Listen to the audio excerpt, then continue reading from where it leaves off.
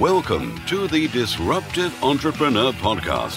For anyone who wants to make money and make a difference, grow and leverage your enterprise better, get more done in less time, outsource everything and create your ideal lifestyle. And now, your host, 8 times best-selling author and double world record holder, Rob Moore.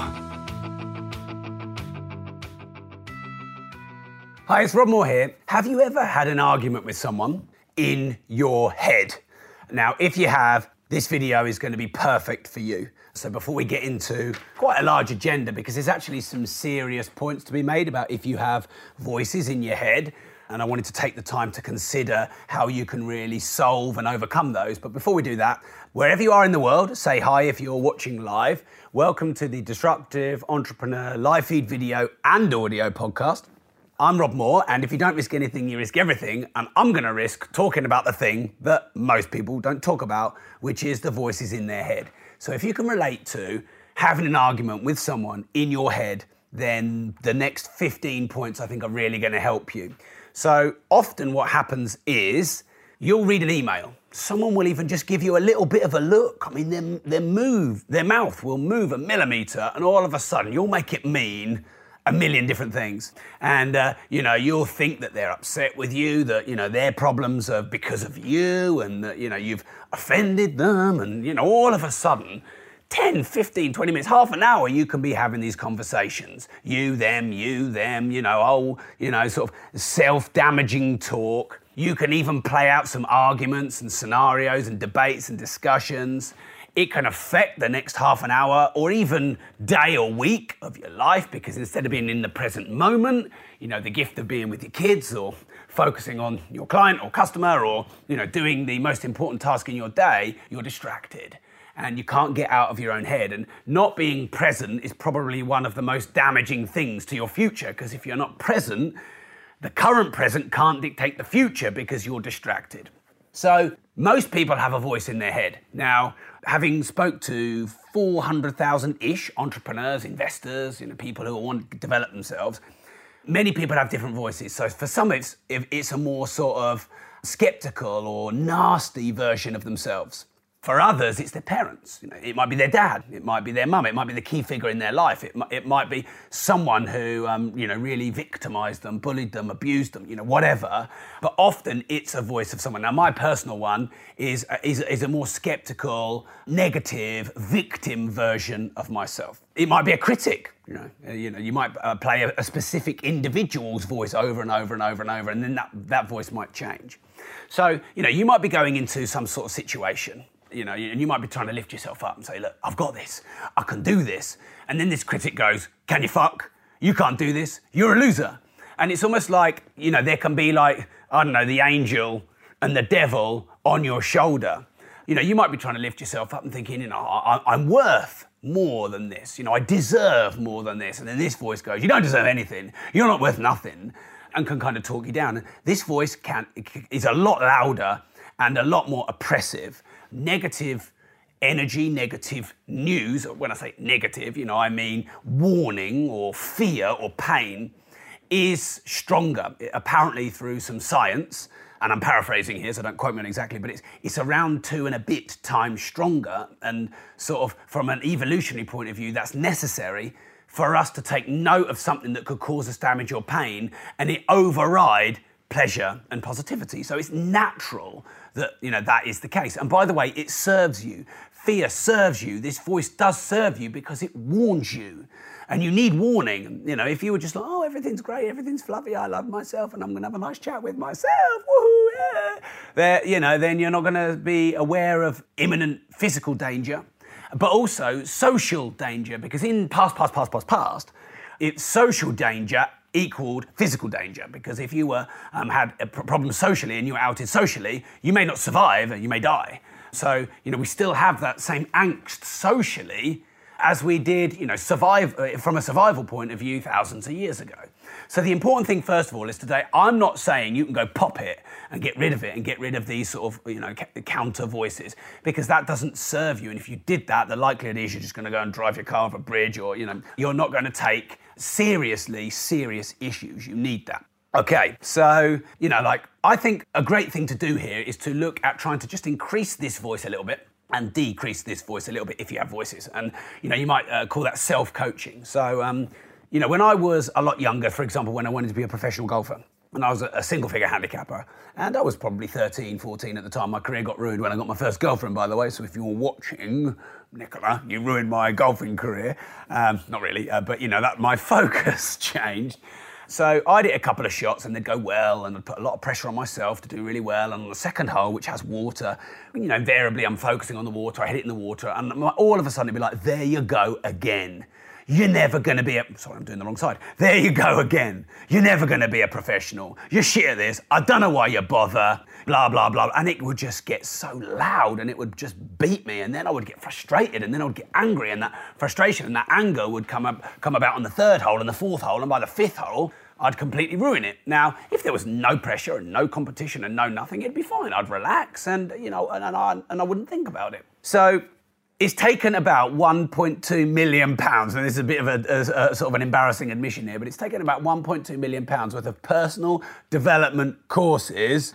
As I've done, I'm the biggest course junkie you'll ever meet. And by the way, that's one of the biggest things that's changed my life. But I've done all sorts of personal development courses. You name most of the big personal development guys have these huge seminars, the American trainers. I've done virtually all their courses. And when I go on Audible, I'll buy like 40 or 50 books in one go, try and do many courses in anything I want to learn and develop and improve. I have various mentors. So I've spent a lot of this time and money and energy on personal development. And I think the biggest thing it's enabled me to do better, not perfectly, because we're always working on it, is to self-coach better. So, this voice goes off, you're a loser, you can't do it, you don't deserve it. And you go, hey, wait a minute, I'm worth this, I can do this. Everyone makes mistakes. And then you're like, well, you make loads.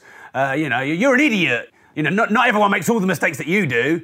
And then you go, well, mistakes are part of your journey and that's how you learn. And you just start coaching yourself.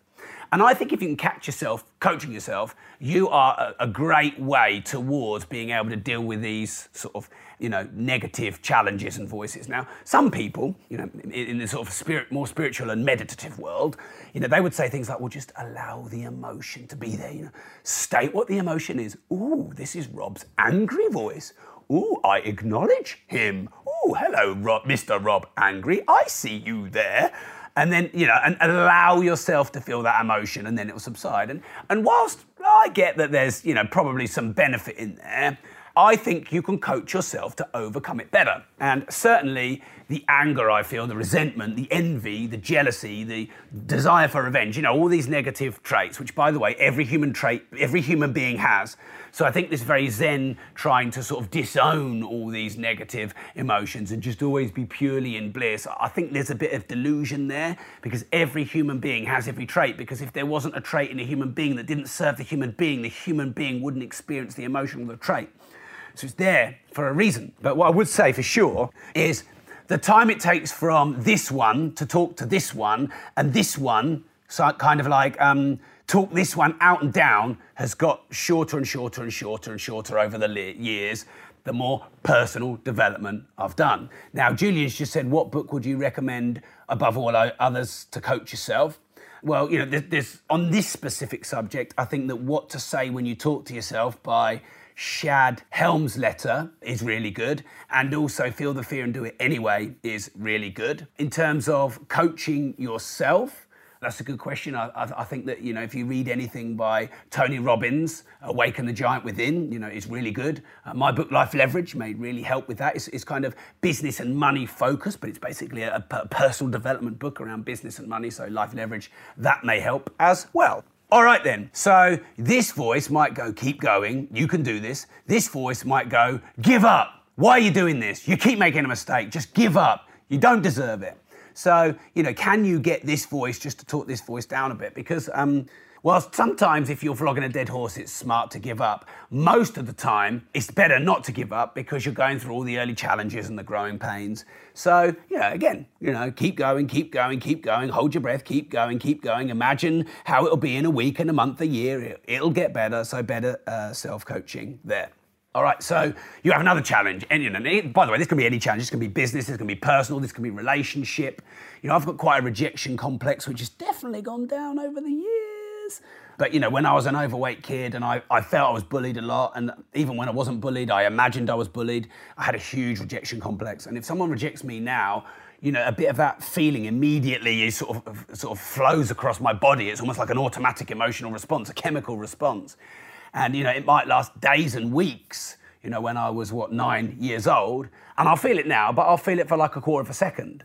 So, and this could be from my fiance, this could be from my business partner, if they just sort of reject me. And, and I used to take that very personally, like they're rejecting me. But, if there's anything you might want to note from this audio video, really important is, if you can understand that they're not rejecting you, but they are rejecting the behavior, they are rejecting the comment, they are rejecting the proposal, they are rejecting the pitch.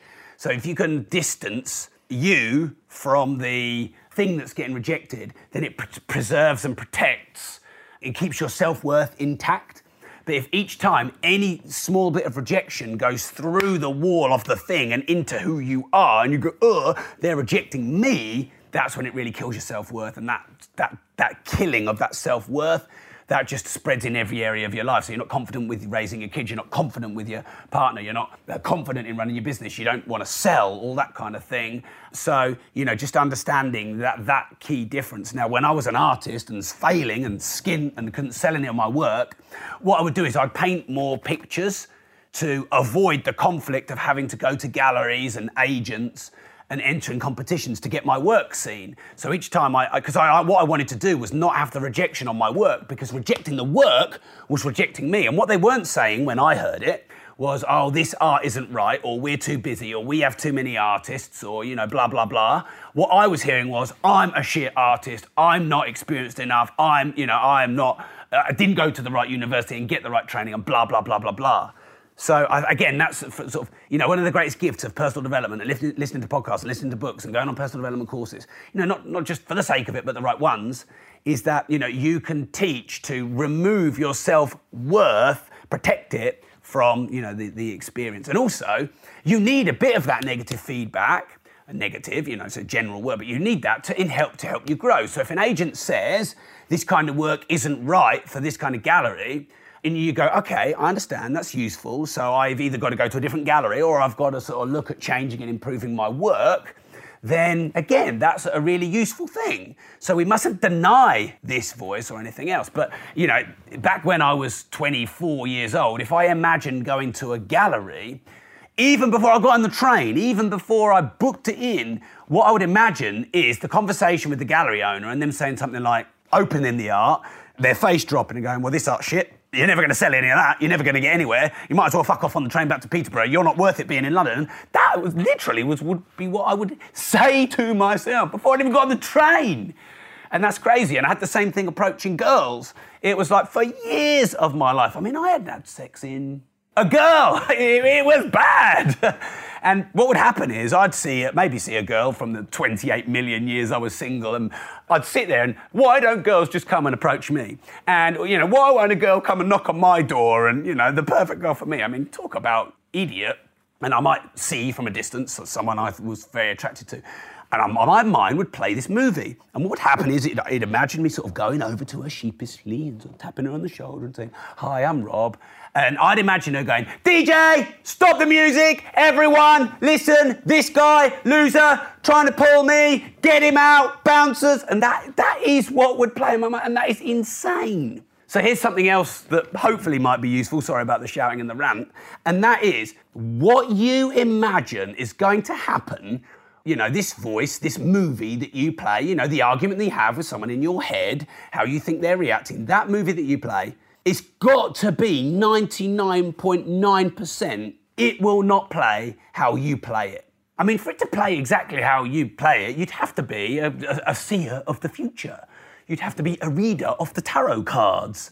You'd have to be someone way off this planet. You can't predict what's going to happen. So if you're going to play a movie and you're going to predict what you think is going to happen, surely it would be more logical and better for your self-worth and better for your ego and better for your, the people around you and your business and your family if you imagine something good.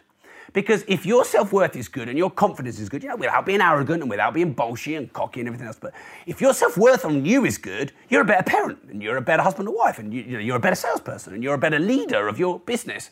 So it serves you to play a good movie. It doesn't serve you to play an overly bad movie. It serves you to look at the points that might be difficult and the challenges.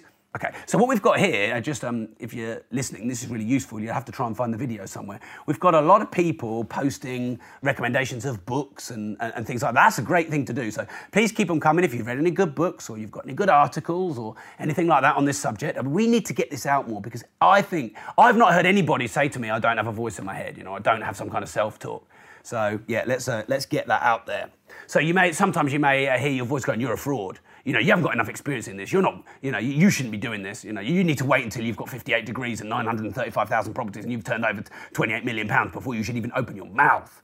Now, everyone starts somewhere and everyone deserves a chance. And if you know a bit more than one other person, then you can help that one other person. If you played the drums for a day, you can teach your 5-year-old who's never played the drums before. And, I'm not saying you can charge £28 million an hour for your session, but the point is, there is always someone above you and below you in anything you or they do. So rather than telling yourself a fraud, say that, you've got something to give and there's someone to help and just focus on helping the right niche.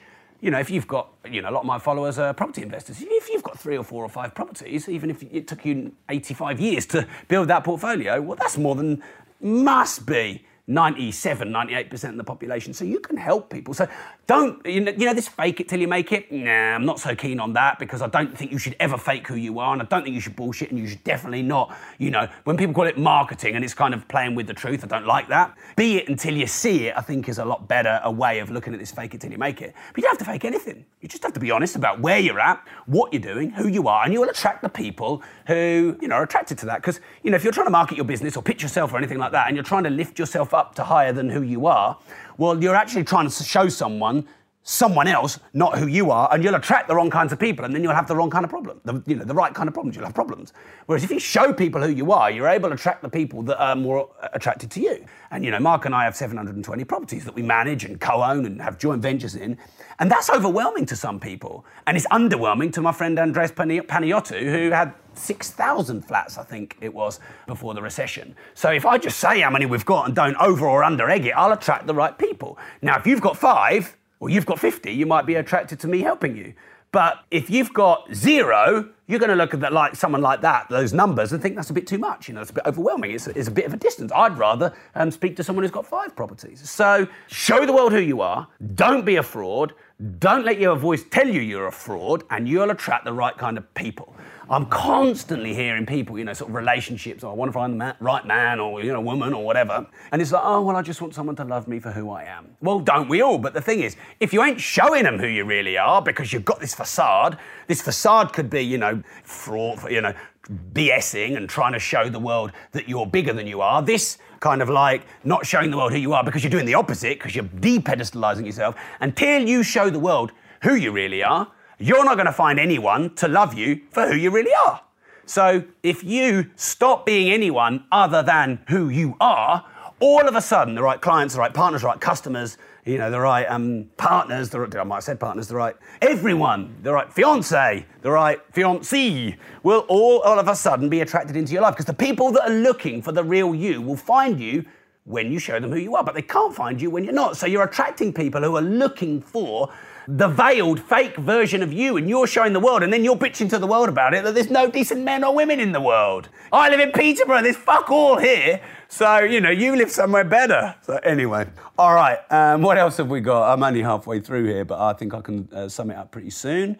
So, yeah, I think that developing yourself and investing in yourself and managing and dealing with these voices and constantly investing in your education and reading and listening on podcasts and being around great people and talking to people you admire and listening to their work and following their Facebook pages and all of those things, that you constantly get topped up. And some people have this delusion that they can read one book once and then all of a sudden they're cured and solved and they can move to the next thing. No, it's a bit like, you eat 3 times a day. And, I try and listen to about 5 podcasts on average, and it might be half a book a day, because you need to constantly top it up. You need to constantly remind yourself. And, it's like anything. It's like a muscle. You're developing it. So maybe you experience guilt, shame, anger, envy, resentment, revenge. This is not the pure, real you. It's funny because we often do a better job of beating ourselves up than anyone else and any critic and any hater and any troll could ever do. Surely that's all wrong. You should be the one lifting you up. And, that's another reason why coaches and mentors, I think, is great because, they can lift you up. You're paying them, so they kind of got to, so that's a good thing. I was interviewing Richard Reed, and he's written a great book called... it's quite a specific title. If I could tell you just one thing. And the reason it's that specific is he's met a lot of amazing people. And I think he's amazing and I loved interviewing him. And I asked him the question, if you could tell me just one thing. So this book is his stories of over the last decades of meeting amazing people and asking them just one thing that they could give. Business people, Terry Waite, obviously, who was held captive for years. And what Richard said to me in his answer was, give yourself a bit of a break. Give others a bit of a break. Look for the good. Just stop beating yourself up. And I thought that was amazing advice. Just give yourself a bit of a break. Stop criticising yourself all the time. Stop telling yourself that you can't do this, you can't do that, you're losing, blah, blah, blah. Now, by the way, there's an extreme opposite, isn't there, when someone is talking themselves up too much. So there's the balance here of humility to learn and grow and beating yourself down. But, your critics, your haters, your trolls, they're going to do a bloody good job of it. So you should stop doing it to yourself. A great way to change that is to catch yourself doing something well. Now, most people catch themselves doing something bad. There we go again. But imagine if you were kind to someone, you gave a good tip, you gave someone a good compliment. Sorry, I'm smashing everything here. Why don't you catch yourself doing something good? I bet you, if you caught yourself doing 10 to 15 things good a day, that would self-perpetuate and self-fulfill so that you would do more good deeds. Your self-worth would go up, which would make you do more good deeds. And then you'd catch yourself doing more good deeds. And this will be positive reinforcement. And, I think that that's a great thing to do. And I started doing that with parenting with Bobby because a couple of times, as you know, I'm trying to raise the next world number one golfer. He's the highest ranked 5-year-old in the world and he's got all the major championships this year in the 6 under. And, we've gone through an amazing journey and I've loved every minute of it and I've learned a load and I was probably a little bit more pushy in the past than I am now. And a couple of times I probably pushed him too hard and I felt real guilt about that. But each time I did that, I went and bought a load of parenting books. I bought Tiger Woods' dad's book, Earl Wood's book on raising, Tiger Woods. And I tried to read and learn and study everything because of the guilt. The guilt forced me to do that. And then it improved my parenting techniques. So, the things that you do that are a challenge that give you that guilt serve you if you let it serve you and don't let it beat you down. But also, I go read these books, go and implement these techniques with Bobby, and you've got to catch yourself doing all the good things because you do way more good things than you think. So pick out all your good traits. Pick out all your good traits in business. Pick out all your good traits as a father, a mother, a husband, a wife, a friend, a partner. The thing is, if you don't believe in yourself, why should anyone else believe in you? So the greatest gift you can do is to lift your self-belief up and your self-worth, and then others will believe in you, they'll be attracted to you, blah, blah, blah. So here's a summary then. Can you get better at the good voice than the bad voice? Can you look at self-coaching and talking this one down a bit and talking this one up a bit without trying to deny this, because this is an important voice. It just needs to be a little bit quiet. It needs to be a little whisper in the ear, a little warning. Hey, Rob, just tip in your ear. You need to hear this. Okay, thanks for the feedback. And then on we go. Not wow, you're shit at everything. By the way, when you release a lot of the things that you're not good at, because I said pick yourself up on all the things you're good at, but if you let go of all the things you're not, because I spent a lot of time trying to impress people and make them think that I was good at the things I'm not, because my self-worth was so low and I was trying to lift my self-worth. In the end, all that does is put a load of pressure on yourself. I've got to be good at this, I've got to be good at that. I've told everyone I can do this and I can't do it.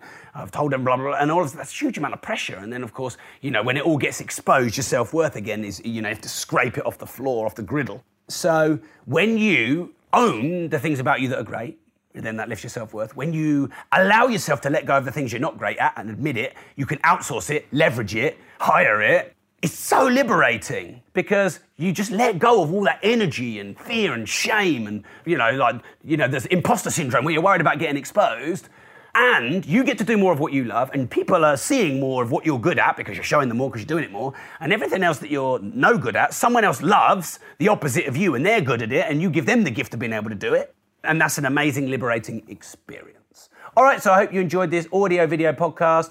A few things before we go, so please put your name, where you're from, where you currently are in the world, in the comments box. Now, if you've got any great books or recommendations, put it in the comments box. If you're not in the Disruptive Entrepreneurs community, make sure you get yourself in there right now. So that's Disruptive Entrepreneurs community in Facebook. Thanks for subscribing. Thanks for following my work. If it weren't for you, then, I wouldn't be able to do what I love. So I'm very grateful to you. So thanks for tuning in. If you don't risk anything, you risk everything.